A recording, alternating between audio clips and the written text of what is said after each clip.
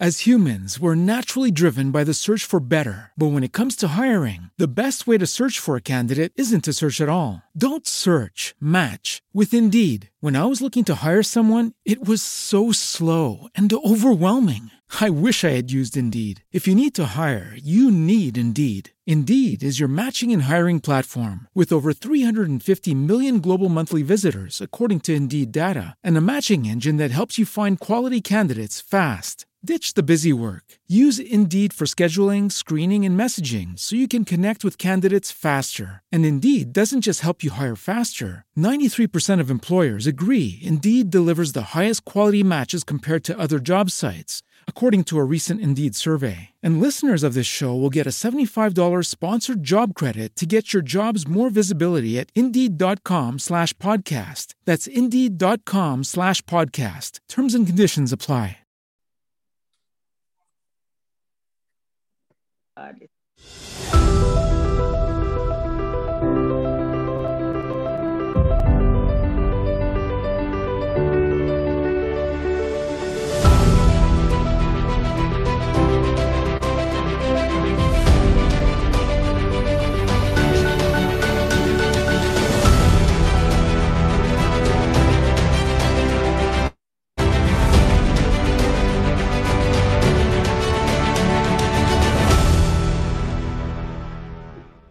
Good morning, everyone, and welcome to Next Movement Church. And we are wishing you the best and brightest Sunday wherever this message finds you on this glorious planet that we call home.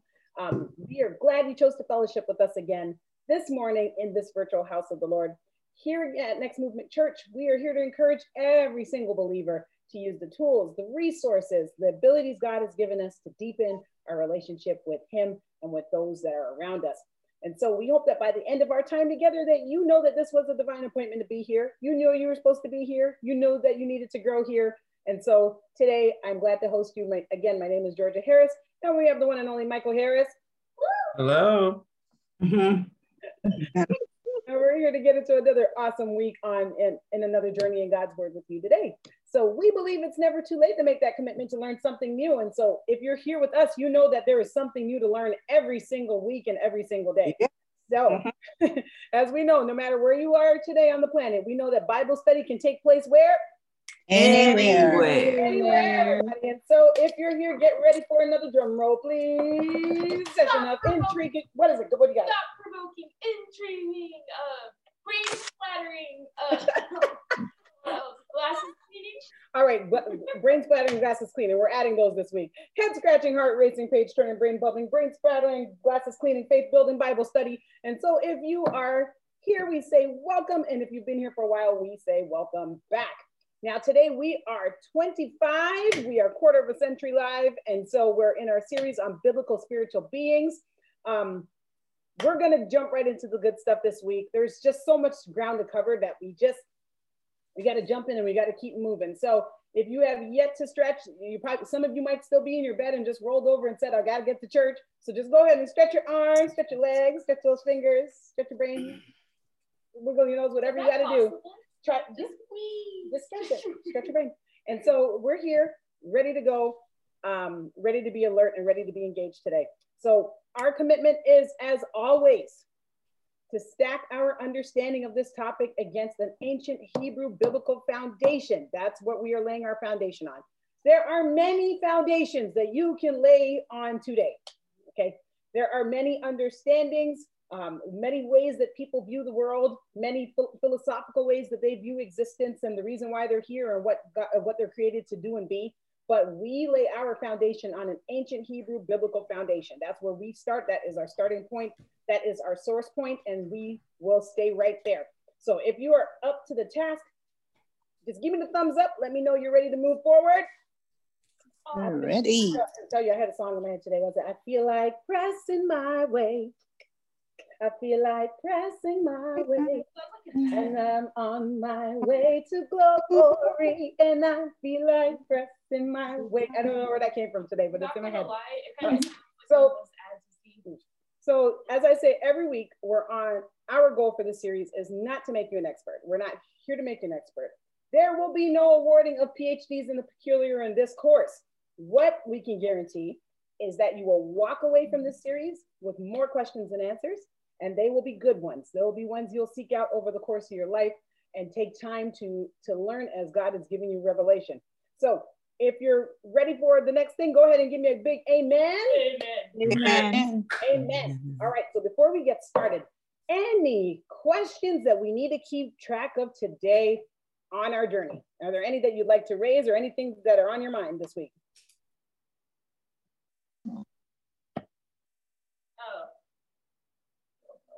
I think they're ready. Is everybody ready? Just curious and ready to go? Yeah. All right. We're curious and ready to go. Elaine's trying to make sure I go as fast as possible because she's trying to get in as much as she can before her internet sucks. So, before she gets international internet. And so, so as we said earlier, we are in the series 25th week on biblical spiritual beings. This, if you missed this last week or any other weeks for that matter, please catch us online, nextmovementchurch.com, under the sermons tab. Lots to get caught up on. If you're a person who needs to binge watch and binge listen, or you need something to watch or listen to while you're working, just go press play. Go press play. There is much for you to learn. You'll be a part of every moment, every laughter, every piece of laughter, every joke, and every head scratching moment that we've entertained over the last 25 weeks. Now, the last time we met, we were digging into our unit on the rebel insurgents, also known as the Satan and demons. We spent 3 weeks laying a foundation of names, terms, definitions, and these are all names, terms, and definitions that we need to be successful on our journey together. It's a real level set period. And so we're going to take a few minutes to orient our minds, identify what we know, and move forward from there. But I just wanted to talk for a moment about the relevance of what it is that we're actually doing and what we're discussing. Now, the last few days and the last few weeks have been very interesting in the news across the world. And I think that this topic couldn't be any more relevant than it is today. I mean, one thing that's been just flooding our timelines news-wise internationally is this situation of a cult church that was exposed in Jamaica recently. And so it is such a desperate time for people. It is such an important time for people to understand the Word of God and how the Bible identifies spiritual activity, demonic activity, all the things that plague us today, spiritual wickedness in every place. Amen. And so we are very grateful and very blessed that we allow the Holy Spirit to do his job, which is to teach. Amen. His job is to teach and to guide and to protect and to govern. And so we thank God that we are really serious about allowing the Holy Spirit to govern us in ways that keep us from hurt and harm and danger. And so today is a great day to be reminded about why we are here. So, I can't start this week or any week for that matter without reminding you why we're here, why we're doing what we do today. We are here, of course, to discuss that obvious answer of spiritual beings in the Bible because they're queued up in our discussion line. But the most important reason is because Jesus acknowledges the existence of this ultimate enemy. And he goes head to head with this adversary all the way from Genesis right through to the Gospels and right through into Revelation. And so we need to know who it is that we're up against. Amen. And so we look to as a theme scripture for this part of the series, that all scripture is God breathed and it's used for teaching, rebuking, correcting, and training in righteousness. And so we endeavor to ensure that during this series, in this segment, that it is an opportunity to properly teach, to properly rebuke, to properly correct and train in righteousness so that God can be glorified. And when we allow the Holy Spirit and allow the Word of God to do its work, it keeps us out of danger. Amen. Amen. It keeps us safe from those traps and snares, those wolves in sheep's clothing, those who seek to devour you as the enemy does. Amen. And remember that the enemy has messengers just like God does. There are messengers out there that are from him. And so this series couldn't be any more relevant than it is today, based on the things that are taking place in the world. So I pray that you're readily taking notes and always prayerful that the Holy Spirit would speak to you and show you the truth and help to correct maybe some things you've heard over time that you weren't sure about or couldn't figure out, that this foundation will help you have a stable way to judge the world around you, because we should judge the world around us. And people get really fearful of the word judging. It's like, oh, don't judge me, only God can judge me, T-shirts, Tupac tattoos on your belly, whatever. What I'm saying is that the Bible says that you will judge angels one day. Did you know that? It says that you will have the responsibility of actually judging angels one day. So we have to learn what it means to govern through the word and understand the word, the law, everything that is in there, so that we can properly dissect and judge things according to the word of God.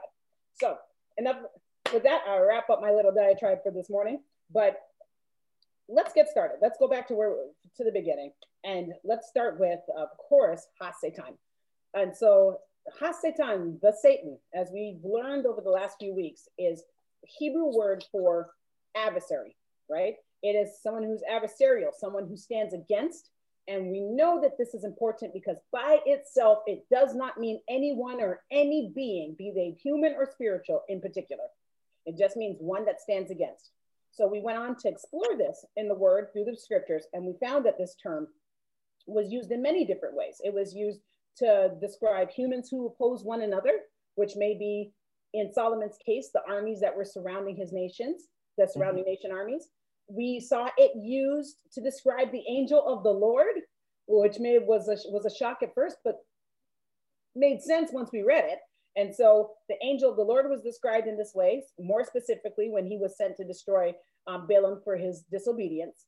And the third way we saw it used was a particular spiritual being that was in God's throne room in the book of Job. And so this is the spiritual being that we traditionally refer to as Satan. When we talk about the ultimate adversary as Satan, this is who we were referring to at that point. All right, so this is not news to anyone here. That is a complete recap. Now, we had a similar experience with the term the devil, but the devil is an English translation of a Greek word, diabolos. And so this describes a person, first of all, a person who slanders or speaks or defames another person. This is the character assassinator, right? And more importantly, this distinction gives context to some of the scriptures where we saw it used alongside the term Satan, because the Satan, as we read, is not inherently evil as a word. But when you pair that with someone or some being who is slanderous and speaks evil and defamation, now we've got a negative being. Now we've got a negative energy being. And so based on what we discussed, do we believe that someone can be both an adversary and a liar? Yeah. Yes. Mm-hmm. Do we believe that someone can be adversarial and not be a liar? Yeah. It just says yes. And tell me why. You're standing against. It doesn't mean you're a liar. Great. There we go. So she's saying that you can be adversarial without being a liar, because we saw that in the angel of the Lord, who was adversarial but was not a liar. So we remember those are separate terms. They don't essentially mean the same thing. So we have to be thoughtful about where they're being used. So again, so we looked at a few instances in Matthew and Luke where Jesus encounters who we call the ultimate adversary, the ultimate slanderer. And so the ultimate enemy. And so what we did that week was continue our investigation of the use of the word devil and slanderer as it describes others in scripture. And this includes people who talk maliciously, people who gossip. Also includes our traditional use of the word devil, which is identified as the being who accused Job in the court of the Lord, right? So there's always, in both of these definitions, we see where they're applied to people, and we've seen where they're applied to spiritual beings. People and spiritual beings can be Satan, can be adversarial, but people and spiritual beings can also be in the spirit of a diabolos, which is that slanderer, that character assassinator, that defamator, right? So these are all things that we learned to juggle throughout the last couple of weeks. Now, last week, let me take you back to last week. I know like I'm speeding along because I know that I want to get to what we got to get to. Last week, we started discussing the devil and the Satan that Jesus was actually resisting in his encounters in the wilderness. Now we're talking about the ultimate adversary, not all the other ways that we can use it, but talking about that devil, that evil, that high spiritual evil. And so Jesus was resisting his encounters in the wilderness experience from this particular Satan, this particular devil. So we're talking about that spiritual being that I often call the ultimate adversary. Now, last week, we got a few of the common titles in. And always remember that the ultimate adversary is the author of confusion. So there are many terms, names, forms that this being is encountered and identified as. And part of that's part of the show for him, is to create that confusion and not be identified as one name or one thing. So what are some of the names or titles that we've discussed and named the ultimate adversary with? What have we called him before? What are some of those names that we learned? Darkness. Yes. So we got that's the power of darkness was one. Good. What else? Beelzebub. Yeah, we talked about Beelzebub. That was good. See? And does anyone remember what the translated name for Beelzebub was? There's maybe 3 of them. So Asia, can you give me one? Prince of the Flies. Oh, Lord of the Flies. Good. That's one. What's another one? The Lord of the House. Lord of the House, Ruby. Good job. That's a really important one. And what's the third one? Dung. I hear you over there, late. She goes, Lord of Dung. Yes, exactly. Lord of Dung. So Lord of Filth. So Lord of Filth. Yes. So we have the Lord of Filth, Lord of Flies, Lord of Dung, and Lord of the House. Because one we spent time exploring last week. Very important conversation. Did anybody take away something new from that conversation last week, especially about Lord of the House, that they would like to share? Well, not Lord of the House, but tell me a part that you learned last week that you thought you'd want to share with the group. Well, I didn't know that Beel meant Lord. I just didn't know. Ah, yes, the Baals, when the Baals, that front end means Lord. Yes, it does. Good job. Anybody else? Pretty much the same for me. Didn't know that. All right. I started to understand why the Pharisees, why they called Jesus a worker of Beelzebub, because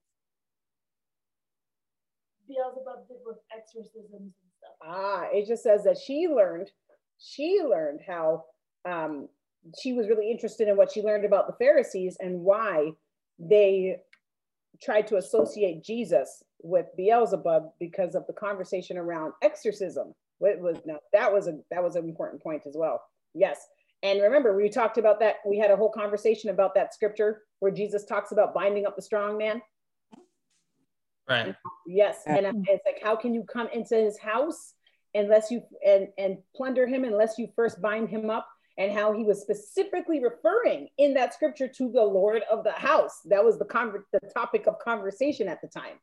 And so, yeah, Jesus was very, very wise with how he used his words. If you missed that last week, go back and listen to it, because that was a very important, a really important conversation around that scripture about binding the Lord of the house. So now let's take a look at this. We spent a lot of time last week in Matthew 12. And so here's what we spent a lot of time in Matthew 12 and 2 Kings 1, chapter 1. And gosh, we got a really good understanding of why this, as Asia was discussing, why this reference was so offensive to Jesus that was dealt to him by the Pharisees. It was really offensive. And so here's what we learned about that. From history, we learned that Beelzebub is identified as the god of Ekron, right? We talked about him being identified as the god of Ekron.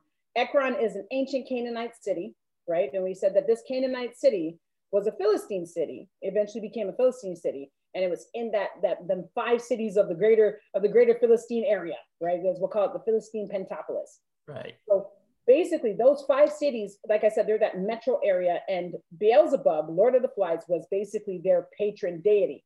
So this name meant Lord of Dung, Lord of Filth, Lord of the House, Lord of the Flies. And in ancient religions, Beelzebub was associated with sacrifice. Like I said, what a pertinent week to have this conversation. And so it was associated with sacrifice. And so Beelzebub was invoked to drive away the flies that came as sacrifice was made when blood was shed. And so, because as you know, as animals, if anything is sacrificed, there's a lot of blood and that attracts flies immediately. And so they're like, get it off the sacrifice, call Beelzebub to get rid of them. So he's the Lord, he controlled the situation of filth around them.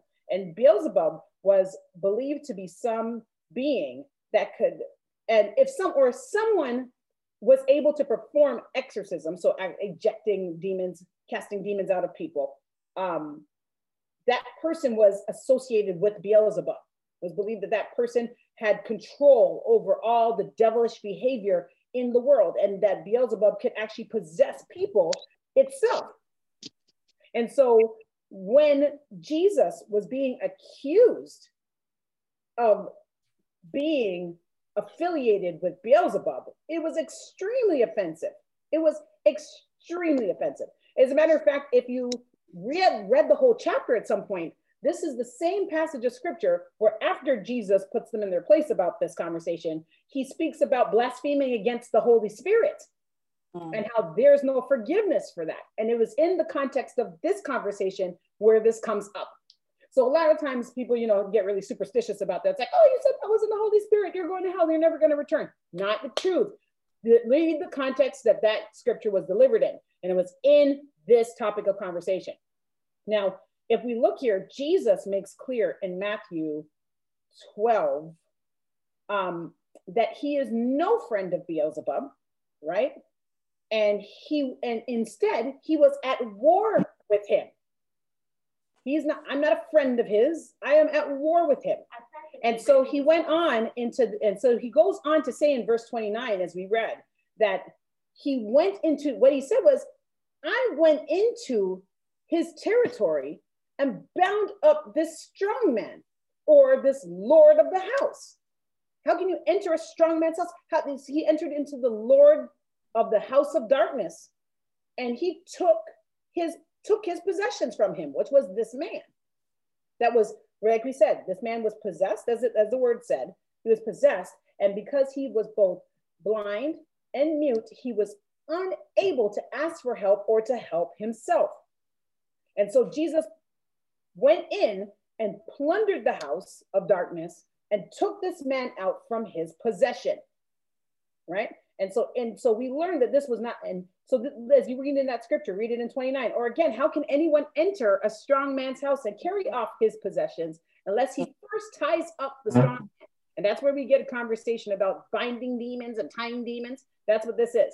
And so then he can plunder his house. So he actually took this as an aside, as an extra analogy to what it was he was actually doing when you read that in context in the scripture. So I recommend, if you want to dig into that more, go back and read it again based on what I just said to you and see if you can find that theme in there. Now, here's another thing that we picked up last week. We learned that this was not the first time that Jesus encounters this Beelzebub. And somebody said, what? Where and how, right? And so a couple of us that hung around last week got this egg, as we'll call it. Does anybody remember the Old Testament story that correlates to this, where Jesus encounters this Beelzebub? I remember I said Old Testament story. Any guesses? When Jesus was on the mount? Close, gotta go a little further back. And it's not as obvious to the reader as you would think. I'll let one more person guess, and then I'm just gonna give it to you, because this is not an easy connection to make. 2 Kings? There it is, 2 Kings. When we talked about it last week, and somebody out there listening might be saying, but Jesus wasn't in the Old Testament. Did we learn that Jesus was in the Old Testament? Yeah. And in what capacity was he in the Old Testament? He was there from Genesis when being the Word. And when we saw him in physical form, who may he be? Who was he in physical form in the Old Testament? The angel of the sun. Yep, I hear it. Cloud. The angel of the Lord, right? So here we go. 2 Kings chapter 1, verse 3, just a snippet of what we read last week. It says, like I said, 2 Kings is in what? Old or New Testament? Old. Old Testament. Old Testament. That's right, Lane. Old Testament. Here it reads, chapter 1, verse 3. But the angel of the Lord, who's that? Jesus. Who's that? Jesus, you right? So, but the angel of the Lord said to Elijah the Tishbite, go up and meet the messengers of the king of Samaria and ask them, is it because there is no God in Israel that you are going off to consult Beelzebub, the god of Ekron? So, and we read this last week, the entire story last week. Anybody want to recap a few things that happened in this story with Elijah last week? Anybody remember? Okay. It just says, not me, on your behalf. So, so in the story that we touched, the angel of the Lord, which is Jesus, gave specific instructions on a matter dealing with Beelzebub. He sends Elijah to tell the king's guard, to tell the king, right, that he shouldn't be consulting with this pagan god, right? He says this. And so king doesn't listen. He sends to Elijah. What happens? He sends to Elijah 50 men and a captain. Yes, 50 men and a captain, and tells Elijah to come down. And he says, well, if I be a man of God, be consumed. And what happens to them? Fire came. The fire came down. Right? They're consumed. And then the king doesn't learn, and he sends 50 more men and another captain for Elijah. And he says, well, if I'm a man of God, be consumed. And then what happens? Fire came down and they were consumed. So we lose casualties of the day, 102. Right. We have 102. So the king still is stubborn, and he sends another 50 people and a different captain of the guard. And what happens with this one? They were Save, consumed. please. Don't Consumed do with it. fire. He pleads for his don't. life, doesn't he? He pleads for his life. Please And for his life. the army captain pleads for his life. And then the angel of the Lord, which is Jesus, tells him to go with that army guard. And then he repeats this same message to the king in his face and says, is there no God in Israel that you are going? It's like, are you saying there's no God in Israel? Why you feel like you need to go talk to Beelzebub, the god of Ekron, to help you? And then eventually the king becomes cursed and he dies in his bed, and end of story, next one, right? The rest of his work is in the annals of the kings, or in Chronicles. So remember, it's interesting to see that specifically the angel of the Lord, which is Jesus, went head to head with his prophet Elijah on a matter dealing with this same Beelzebub. And then we fast forward to the New Testament, where he's being accused of being in cahoots with this Beelzebub. I mean, it's really offensive. It's really offensive. Thanks. And then the things that he's affiliated with, it was just really offensive. So again, when we compared the percentage, so just think of that for a moment. This was a really good conversation. And there are more names, but that was just our dealings with Beelzebub and the Lord of Flies, and also the power of darkness, because we always have this conversation about the collective power of darkness, the Voltron power of darkness, as I call it. And so we're going to move on a little bit. We're going to change gears a little bit, because after reading this past week, I realized that there was something that we need to back up and do. And so I'm going to start to shift in that direction a little bit. And it's going to take us a couple weeks to do it, but I think that it's going to be worth our journey if we do so, because I really strongly believe in learning timelines. So here's my reset thought for today. When we compare percentages of all the things that Jesus talked about, we know that Jesus taught about spiritual evil, but it wasn't a very large percentage of what he discussed. What Jesus teaches about wickedness and evil is quite different than what we end up focusing on as believers. So a great example of that is Matthew 25. I'm going to go there. 25 verses 31 through 46. And so we're going to position you how Jesus would frame conversations about evil in the scripture. So again, for those who are writing, Matthew 25, 31 through 46, and we're going to read it all. And it reads that when the Son of Man comes in his glory and all the angels with him, so these are spiritual beings, right? Spiritual messengers. It says, when the Son of Man, which is Jesus, comes in his glory and all the angels with him, he will sit on his glorious throne. Okay. Then it reads, all the nations will be gathered before him, and he will separate the people one from another as a shepherd separates the sheep from the goats. So we're moving stuff around here, people around here. And he will put the sheep on his right and the goats on his left. And then it says, then the king will say to those on his right, come you who are blessed by my Father, and take your inheritance,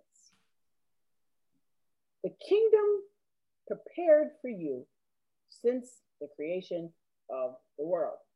So who is he speaking to here again? The people on the right. Right.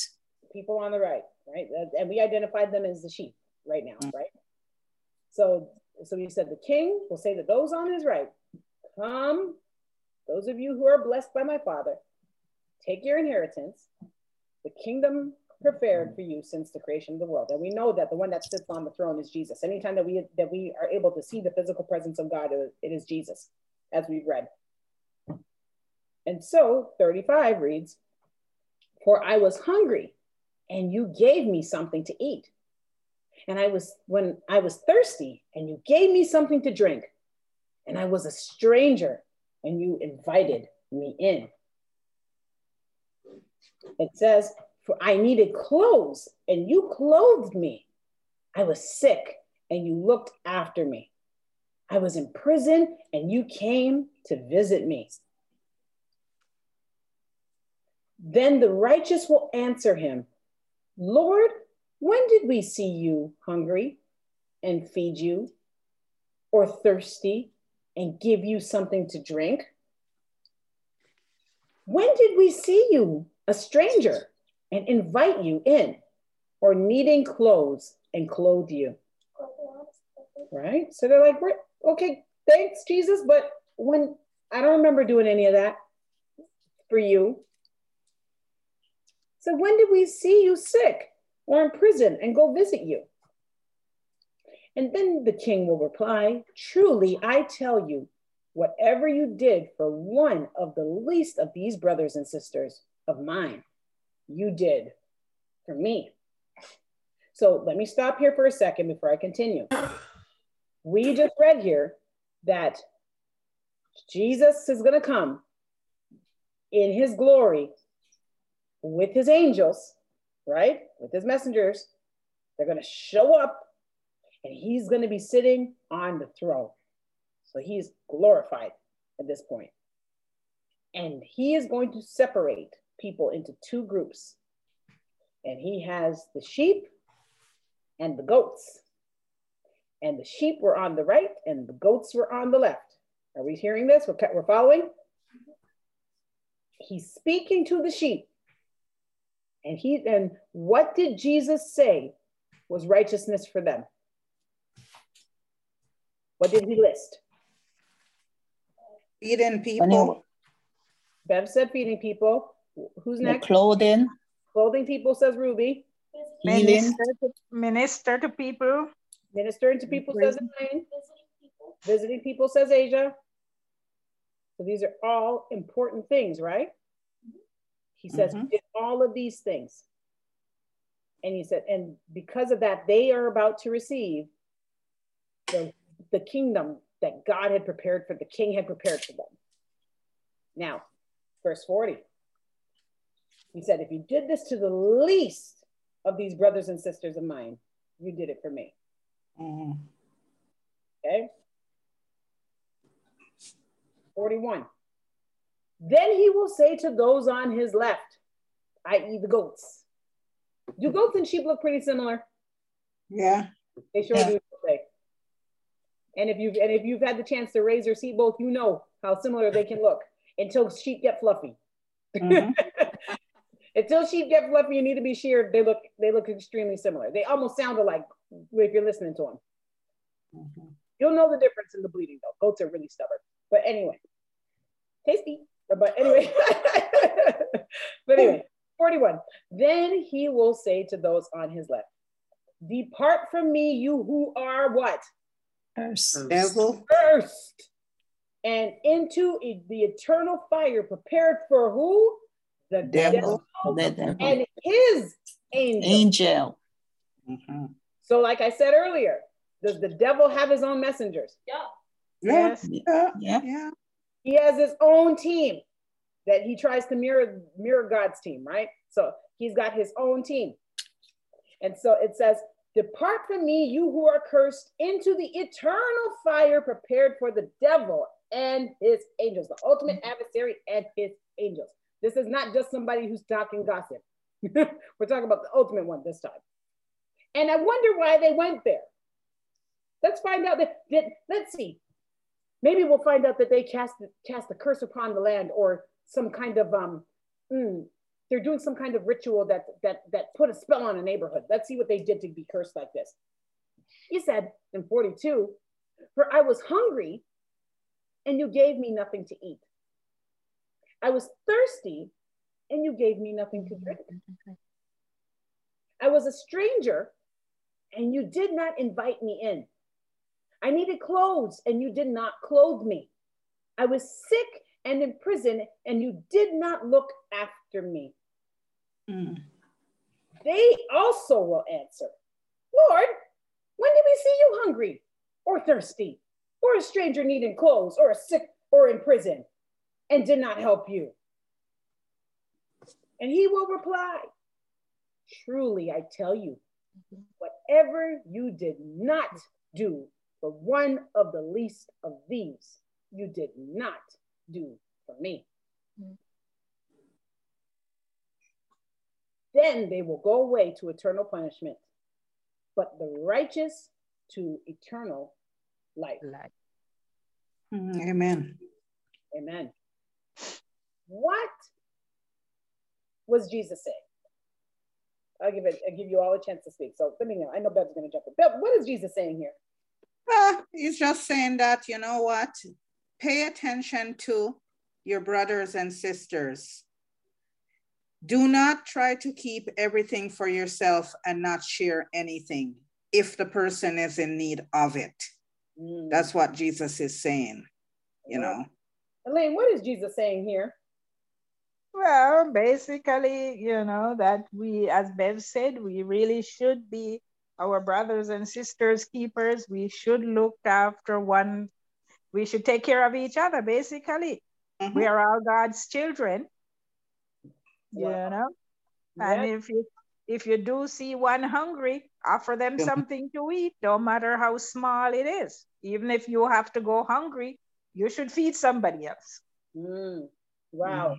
Deanna, if I think you're about, what do you think, Deanna? What is Jesus saying? Well, he's saying there's not multiple choice.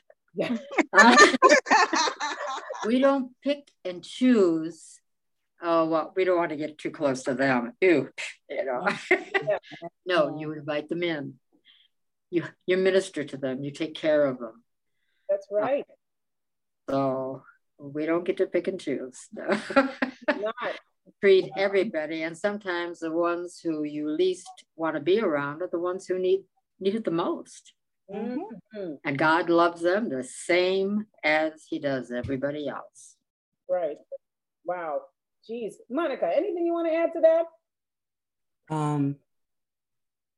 Jesus is pretty much saying, I am in everybody. Mm-hmm. There's a part of me in everybody. Mm-hmm. So you should treat everybody that you see the same way you treat me. Love that. Geez, Ruby, anything you want to add to that? I just want to say, he's saying we should be faithful to each other. Mm-hmm. Amen. Amen. And did I miss anybody that wants to add something? All right. Asia qualified you all. So from what we read here, it's interesting because I think what's so curious about this scripture is that Jesus said these behaviors were worthy of eternal fire. Mm-hmm. Like Deanna said, it's not multiple choice here. Like these are required. These are required. And he says it's worthy of eternal fire to intentionally ignore the poor and destitute. Mm-hmm. And now here's the question. Who was the fire originally made for? From what we read, who was it made for? Oh, the devil and his angels. Yeah. I mean, it said so there's a plan for them, right? Mm-hmm. Right?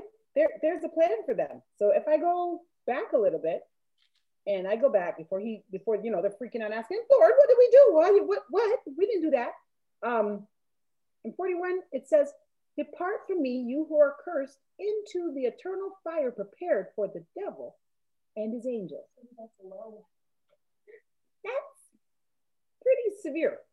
It's pretty severe. What language? Harsh language, right? And so we know that this ultimate adversary, since we're on the spiritual beings topic, what we did pull out of this is that they would have already had an understanding, whoever was listening to this, of who this ultimate devil was, and the fact that there are angels attached to it. There are messengers attached to it. Mm-hmm. So he was dealing with a different topic, but as he was dealing with the topic, we learned something about the spiritual world. Mm-hmm. It wasn't direct, but we learned it, right? You see that? When I started this section, I said that Jesus didn't do a lot of direct teaching about the spiritual world. But as we go through scripture, we can find hints and breadcrumbs that give us an idea of what that world looks like and who's involved in it and what their impact is. So as we read here, somehow we found out that this ultimate adversary had his own messengers. And it's because he said, hey, y'all who are doing what you're supposed to do, you're going with them to this place over here. Right? So now we've added some new players to the game. I think that if you ever played, I know some of y'all are probably too old to play Super Smash Brothers, but it's like, now evil angels have joined the battle.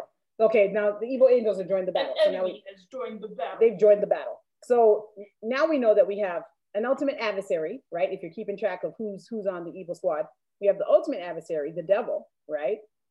And we have evil angels that are a part of this picture, which we know, which we've discussed before as called demons, right?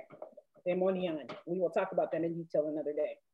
But before we build them, this adversarial cast, this evil cast into the picture, before we build them into the storyline, we have another task that we have to complete. And this is what I was hinting to earlier about the direction we must go in order to get back here. I don't want to lose sight of the fact that every time Jesus mentions these rebels, he gives no real definition of who they are and what they do, because he really doesn't. He doesn't give a definition of who they are and what they do. He just talks about them as if they are factual and everybody knows what they do. So, and he would do that because all that were around him at the time would have a very Hebrew understanding of who these characters are. The challenge is we don't know who these characters are because we weren't born in understanding a Hebrew tradition. Am I right? Mm-hmm. So they knew, but we don't know. So we have to step back into the Tanakh. We have to go back to the Old Testament scriptures again. And we need to focus our attention on the main themes about spiritual evil that we find in really what's like the first 3 quarters of your Bible. Mm-hmm. So we got to go back and do a history timeline. We're going to have to do another history timeline. And so we're going to start with Genesis. So if you want to know what we're calling this now, it's on the screen. We are going back and looking at the biblical history of evil. Mm-hmm. So we will be able to track our Satan and the demons cast of characters and what their functions are by going back and starting with the history timeline. So, this is going to take us not just 1 week, right? This is going to take a bit. This will take a while. So, all right, who's ready to go with me? You ready? Yeah. Yeah. So we're back. Yep. We're going to start talking about the history of evil. Got to go back. Now, if you want to chart the development of evil in the Bible, you have to resolve the fact that it's never described directly. There are conversations in the New Testament that give us some pretty square ideas of some things, but in the Old Testament, it's like I just said before, and I've been saying a lot today, it's never really described directly. There's no A to Z encyclopedia of evil or some list that you can go to check off in the Bible that gives you all the parameters of the work of evil. They do not outline this as like I said, a checklist or a shopping list for readers. There's no chapter to find that. But what we do have is a collection of stories. And in the stories, we have images, and these images come together to form an understanding of how evil works. And so this means that, you know, we're going to see many things, and there might be many things that you've seen in your lifetime that do not get directly answered in your Bible. There's a lot of manifestations of stuff that you've probably seen in life that you don't have a direct answer for from the Bible. Like I can't turn to 2 Chronicles chapter 1, verse 3 and say, okay, so that's why that man was walking around like that and his head was spinning while he was walking down the street. Like, you know, there's no chapter verse for a lot of things that you're going to encounter, right? There's no chapter verse for that. But as we explore the history, we will see patterns of evil work. And once we understand the patterns of evil's doing, we're better equipped to see how that evil is manifesting itself in our world today, okay? So if you're looking for the checklist to pop up on chapter verse, this page there, you're not gonna find it. So let's see what we can pull out of the stories and the images that we're going to tackle from Genesis into the New Testament. And of course, it's going to be a fun journey. I always like reading, and I know how much y'all like close reading. And I know that I see Shannon's probably in here today. So Shannon, we're going on a close reading journey if you're here today. If you're here today, we got a close read to go. Yay. Yay. She's much close reading to go. So today, let's start right at the beginning of Genesis. We got just enough time to do some Genesis work, lay some bricks, and we'll continue through the rest of the Old Testament week by week. So where shall we go? The beginning. Let's go to the beginning. Let's go to Genesis 1. We can always start in Genesis. Isn't it interesting? Isn't it great? Mm-hmm. You probably know Genesis better now than you've known your whole faith career. Mm-hmm. We spent so much time in Genesis over these last few series. So, okay, we're going to Genesis 1. And we're skipping all the way down to 24 to 26. Now, I want you to just release all of what you're coming into this conversation with and just read the story with me, because I got to build a case for some things. I'm not going to hit it square on the head before 12:30, but I'm going to start building a case that I want you to start to meditate on and think about. So Genesis 1, 24 through 26, and it reads, "And God said, let the land produce living creatures." Okay? So again, we're still in creation, right? And God said, let the land produce living creatures according to their kinds. The livestock, the creatures that move along the ground. And if you're reading King James, you'll probably say those that creepeth, right? Creeping thing. Creepy things, yeah, creepy things, good. So the creatures that move along the ground, the ones that creep, and the wild animals, each according to its kind. And it was so. God made the wild animals according to their kinds, the livestock according to their kinds, and all the creatures that move along the ground according to their kinds. And God saw that it was good. And then God said, let us make mankind in our image, in our likeness, so that they may rule over the fish in the sea and the birds in the sky and over the livestock and all the wild animals and over all the creatures that move along the ground. All right, so let's go back and look at our timeline. In 24, what happens here? All right, let's see. Who wants to take 24? I can. Okay, Bev, you tell me what happened in verse 24. Let the land produce living creatures. Mm-hmm. Right? So according to their kind, the livestock, the creatures that moves along the ground, and the wild animal, each according to its kind. Okay, so God does what? God makes a declaration, right? Mm-hmm. These are good. These need to be created. We need some stuff on the ground now, right? Mm-hmm. And so he said, all right, so they're going to produce. We're going to get livestock and creatures that creepeth, and then we're going to have some wild animals. And I need them to produce according to their kind, right? Good. So who wants to do 25? So what happens? God make all wild animal. Yeah. According to their kind. Living stock according to their kind, and all creature that move along the ground according to their kind. And God said that it was good.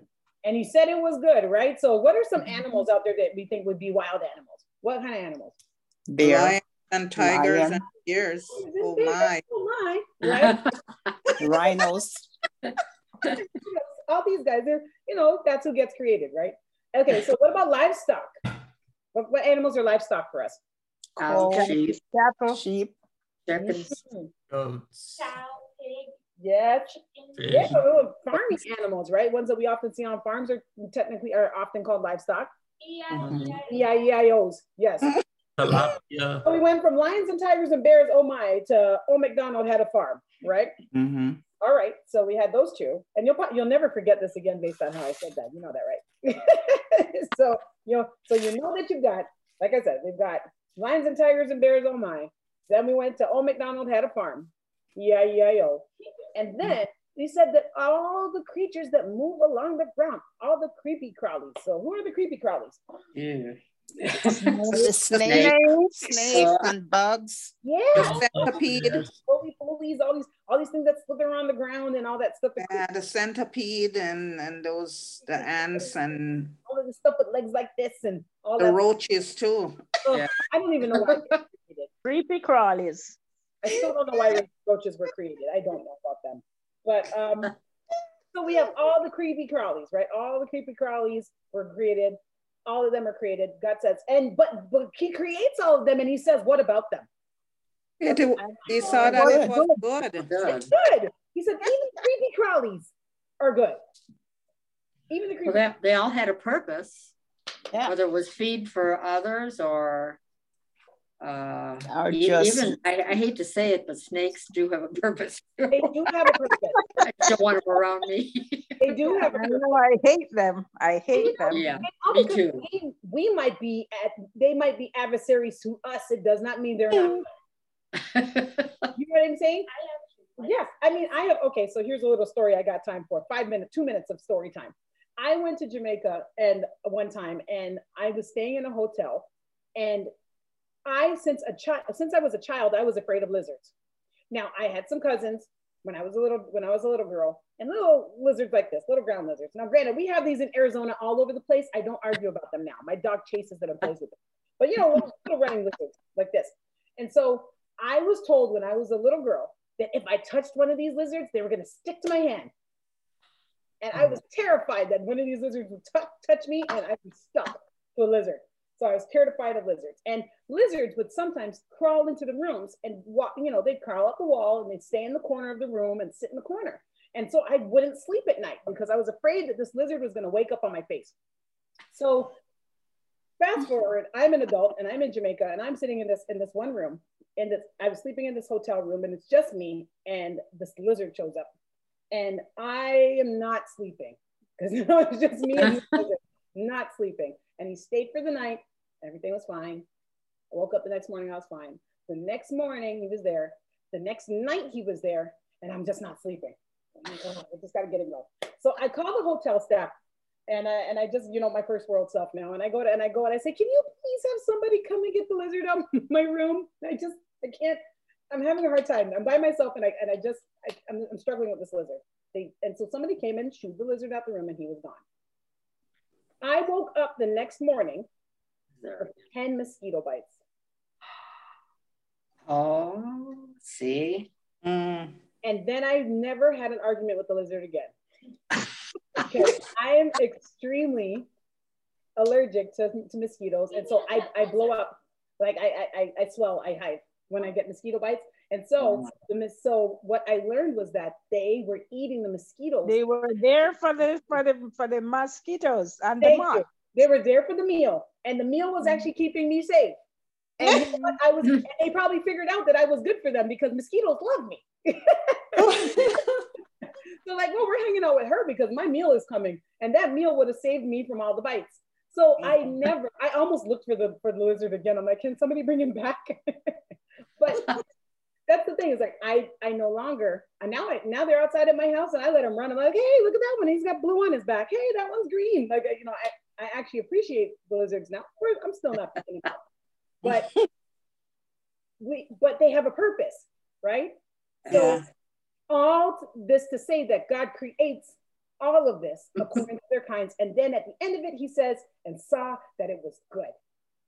It was good. They all had purpose. They all had a reason to be here. Scorpions have a reason. Yes, even scorpions, even though I don't intend to play with them. So what we have here is that we go through all of this, and then day 6 of Genesis 1 shows up. Day 6. And so day 6 shows up, and God populates the dry land with the creatures.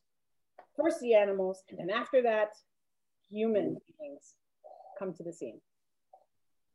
So let's talk about this from, and we see human beings. Let's look at this. Let's look at mankind. So mankind gets made in our image, in our likeness. So the human race, right, gets made in our image, in our likeness, and then we're given them rulership over the fish of the sea, the birds of the sky, and over the livestock and the wild animals and the creatures that move along the ground. So remember, we didn't get the fish in them in this one because we already covered them too.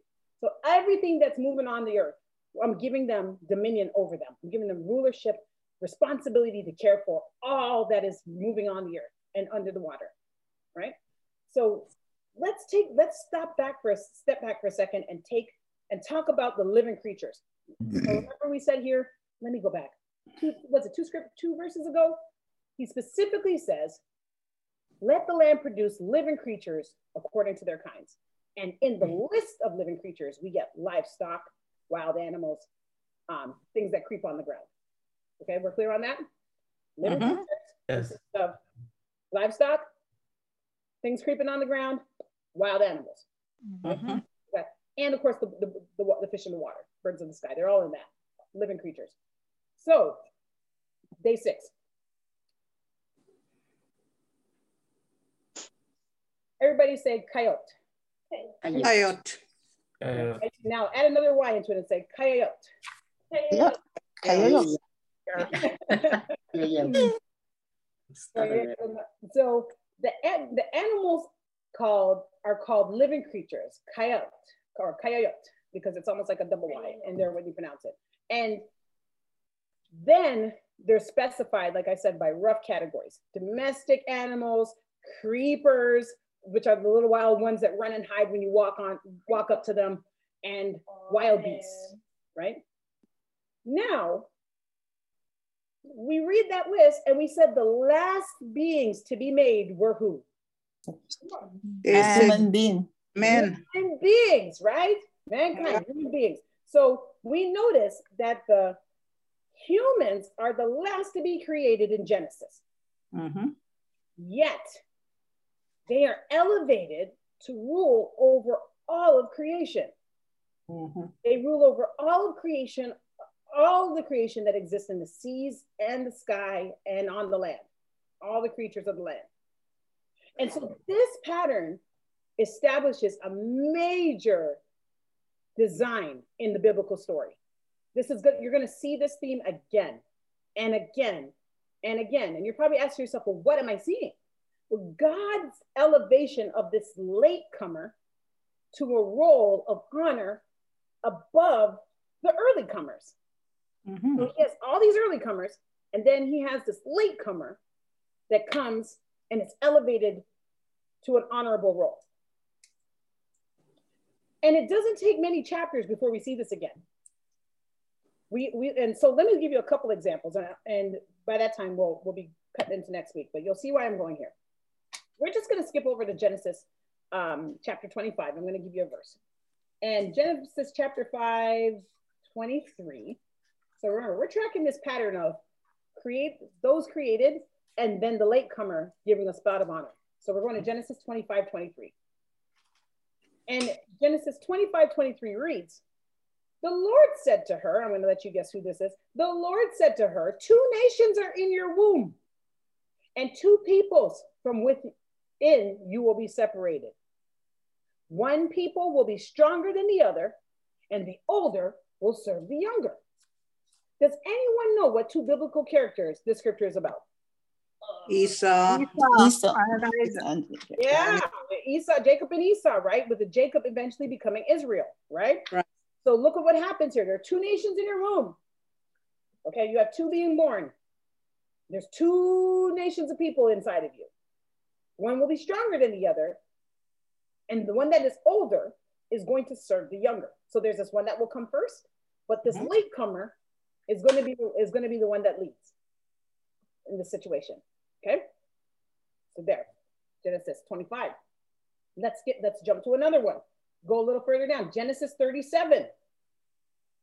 And I'm going to read all of verses 1 through 11. So if you're writing Genesis 37, verses 1 through 11, let's read another story.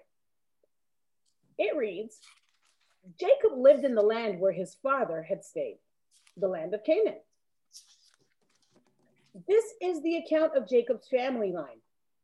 Joseph, a young man of 17, was tending the flocks with his brothers, the sons of Bilhah and the sons of Zilpah, and his father's wives. And he brought their father a bad report about them. Now, Israel, right? Now, remember, Israel is also who? What was his previous name? Jacob. Jacob. Notice how they started the conversation with Jacob lived in the land of Israel.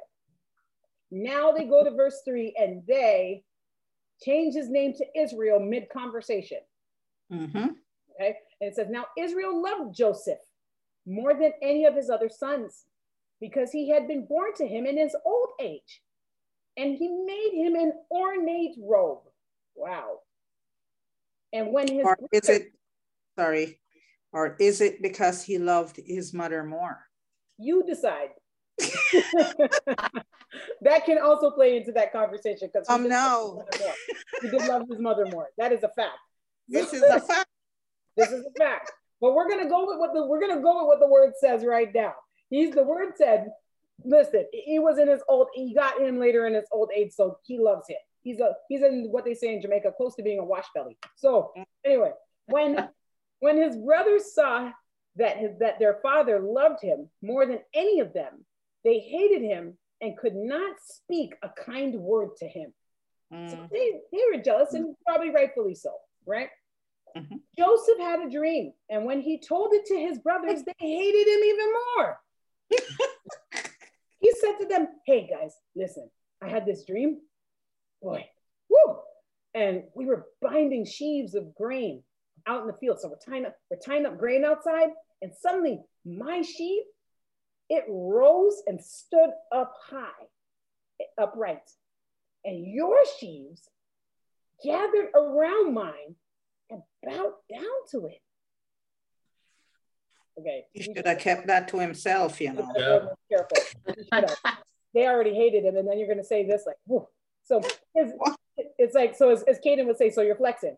Okay. So you gained the flex on me. So his brother said to him, do you intend to reign over us? So what you're trying to say, you're going to rule us? Will you going to run the show? Him run things. And then they hated him all the more because of his dream and what he had said, as they probably should have. So then he had another dream. He doesn't learn, so he told it to his brothers. He said, listen, guys, I had another dream, and this time the sun and the moon and 11 stars were bowing down to me. You idiot. So when he told his father, who does love him, right? But he told his father, as well as his brothers, his father rebuked him. He's like, all right, that's enough. And said, what is this dream you had? Will your mother and I and your brothers actually come and bow down on the ground before you? So now what are you trying to say? All of us are going to bow to you now? Me and your mom too? And it go into your head, boy. You said it, Deanna. Right? And so his brothers were jealous of him, but even though his father rebuked him, is my little note, his father kept the matter in mind. He said, I'm going to remember that. I can't tell him that I'm noting that right now, but I'm listening. Right? So, sometimes you got to do that. You hide some things away in your heart. So what is this story? Okay, what's this story? If we gave the story a title, what would we call this story? Whose story? The last shall be the first. Right? The last shall be the first. Ruby said she would name it The Last Shall Be the First. What would you call it, Monica? The Jealous Brothers. Sibling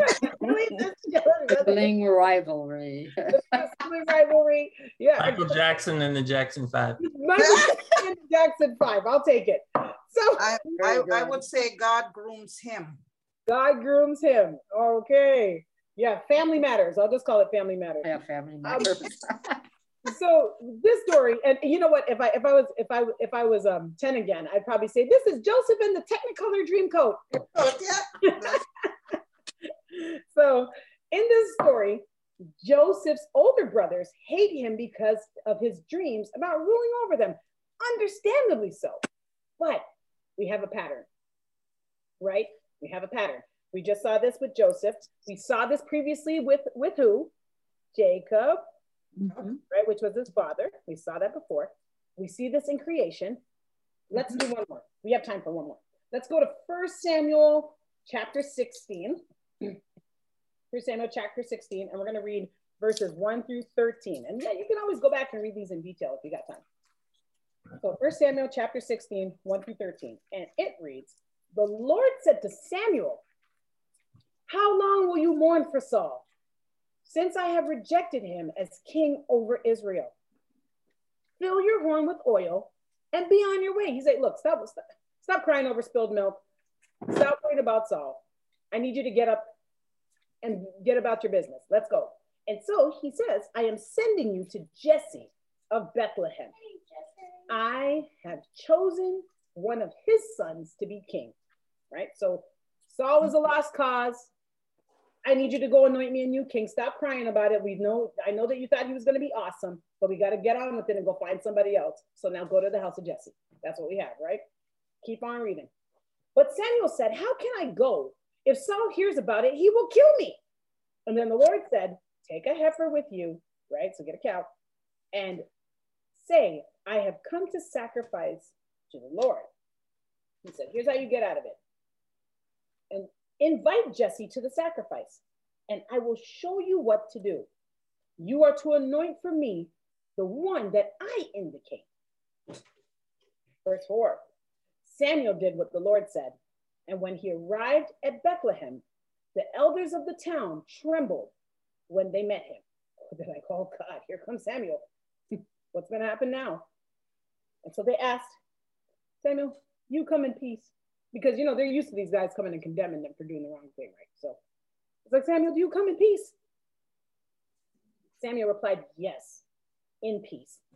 I have come to sacrifice to the Lord. Consecrate yourselves and come sacrifice with me. And then he consecrated Jesse and his sons and invited them to the sacrifice. And when they arrived, Samuel saw Eliab and thought, surely the Lord's anointed stands here before the Lord. He's like, yeah, this has got to be him.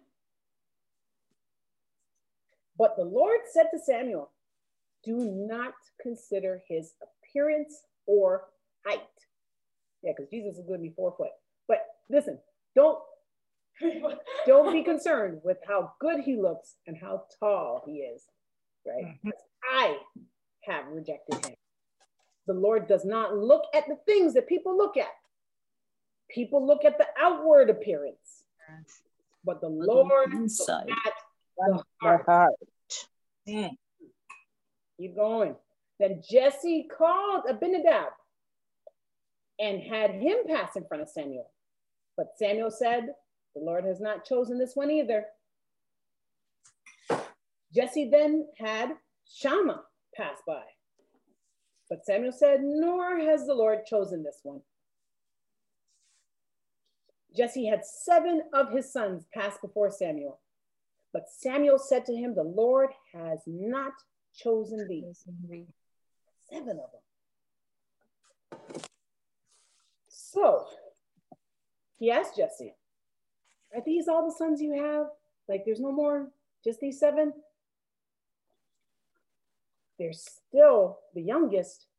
Jesse answered, but he's tending the sheep. We're talking about the sheep again, huh? He's tending the sheep. Samuel said, send for him. We will not sit down until he arrives. So he sent for him, and he had brought him in, and had him brought in. And he was glowing with health, and had a fine appearance and handsome features. And in King James, I think they say he was like ruddy. He was like ruddy. And so then the Lord said, rise and anoint him. This is the one. This little dirty, scruffy, good-looking thing comes in and they anoint him. And so Samuel took the horn of oil and anointed him in the presence of his brothers. And from that day on, the Spirit of the Lord came powerfully upon David. But Samuel then went to Ramah. So he did his job and he said, all right, I gotta go. Went back to work. All right, so let's pause for a moment. I want you to consider this pattern, all right? Going back, I'm gonna take you back to the beginning for a moment, because what we saw was, in that story, Jesse has sons, Saul is losing the kingdom, Samuel is commissioned to go find the next king of Israel. He's sent to the sons of Jesse. He has 7 amazing sons, but none of them are called. And this last one, is the one that he's going to anoint to rule over everything, right? So let me take you back to the beginning before we close. After considering this pattern throughout the Hebrew Bible, and actually there's one more we could have covered, which was Cain and Abel. I could have even covered them. But after considering this pattern, you're prompted to notice this day 6 conversation again. That the beast of day 6, who are created first and then summoned to come under the rule of humans that came last. Our question to ourselves, because remember, what are we studying today? What's our topic? History. Yeah, the history of what? Biblical history of evil. The history of evil. So now I want you to, good job, Ruby. Now put that in your forefront of your mind. If we're studying the history of evil, I wonder why Georgia took us on this journey and so far into it. Well, think of it this way. Will any of these creatures that came before humans, is it possible that any of them will end up being like Esau was with Jacob? Or angry like Joseph's brothers who came before him? Or even Cain, who resented being ruled by his brother, like being ahead of his brother being ahead of him. So will we find at some point that there may be a creature who resents being ruled by a creature who comes after them? And that's the question that we're going to take into next week. Because it's over. Wait, it's over? Yeah, it's over. So because we're right at time. But I want you to start to think through that about, like I said, we're establishing the history of evil.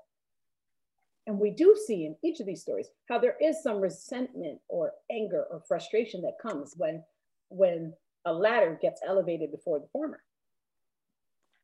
And so we're going to pin that to the beginning in the first story next week when we continue on the subject of the Satan and demons as we're digging into the history of evil. So for now, I want you to start to think about that, how you understand the biblical story and the position and the motivation of the ultimate adversary in light of this pattern that we just read about today. And I'll pick it up again next week. All right, amen? So we take you into your reflection time and I'll see you after this.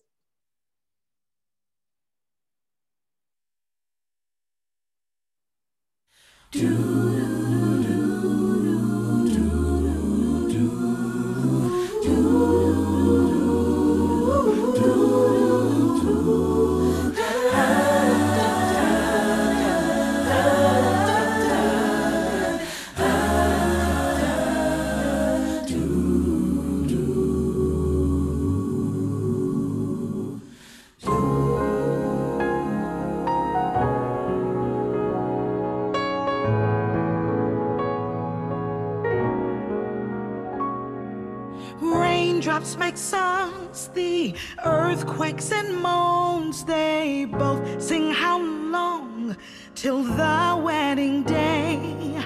Stars robed in white decorate the sky, while the fragile bride cries, take me away.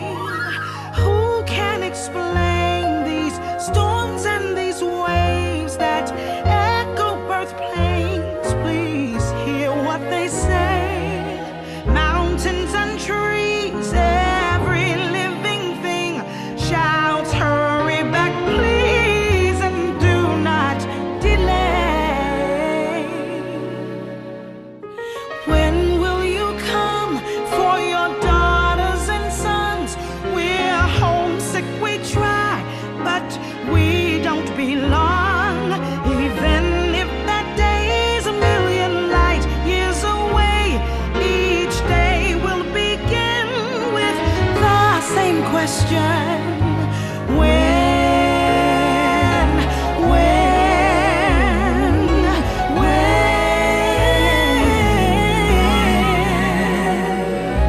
Creation speaks, the winds through the leaves, it begs to be free, no curses remain. Famine, disease, your people are weak, help us to believe it could be any day. Great are the skies, after each war, look close, you'll see defeat on our face. Can't hear a sound, your silence is loud. Come close to us now, you feel far away. When will you come for your daughters and sons? We're homesick, we try, but we don't belong. Even if that day's a million light years away, each day will begin with the same question.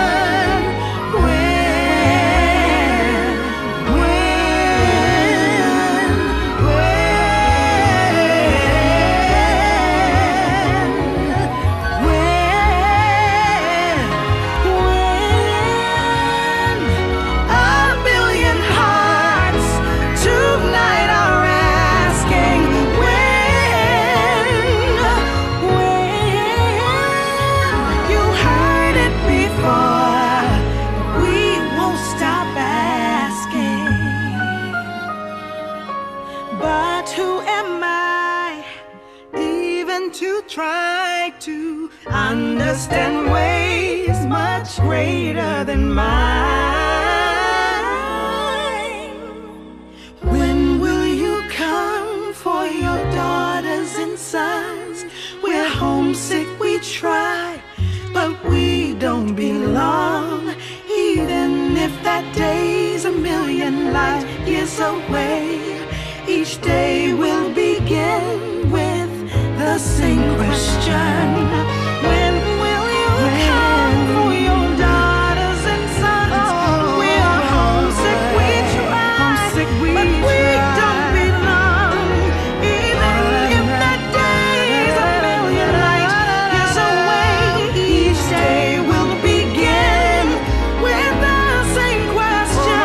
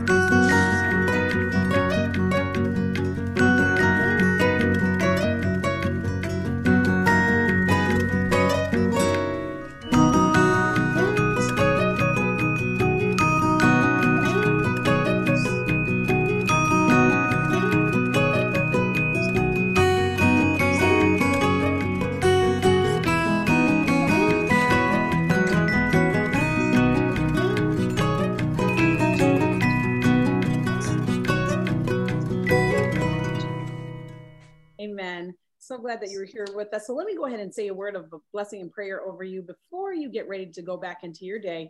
But let's just pray over you today. For the promises of God find their yes in him, and that is why it is through him that we utter our amen to God for his glory, and the whole church say amen. Amen. Amen. So glad that you're able to join us here today at Next Movement Church. Once again, thank you for just taking the time out to spend with us this Sunday. Pray that you have enough to carry you through your week and keep your interest so that you'll come back again next week and find out, I won't say the conclusion of the matter, but maybe a little more. So once again, we say goodbye. Everybody ready to say goodbye and say goodbye to Facebook? Say bye. Bye, Facebook. Bye, Facebook. We'll see you soon. As humans, we're naturally driven by the search for better. But when it comes to hiring, the best way to search for a candidate isn't to search at all. Don't search, match with Indeed. When I was looking to hire someone, it was so slow and overwhelming. I wish I had used Indeed. If you need to hire, you need Indeed. Indeed is your matching and hiring platform with over 350 million global monthly visitors, according to Indeed data, and a matching engine that helps you find quality candidates fast. Ditch the busy work. Use Indeed for scheduling, screening, and messaging so you can connect with candidates faster. And Indeed doesn't just help you hire faster. 93% of employers agree Indeed delivers the highest quality matches compared to other job sites, according to a recent Indeed survey. And listeners of this show will get a $75 sponsored job credit to get your jobs more visibility at Indeed.com/podcast. That's Indeed.com/podcast. Terms and conditions apply.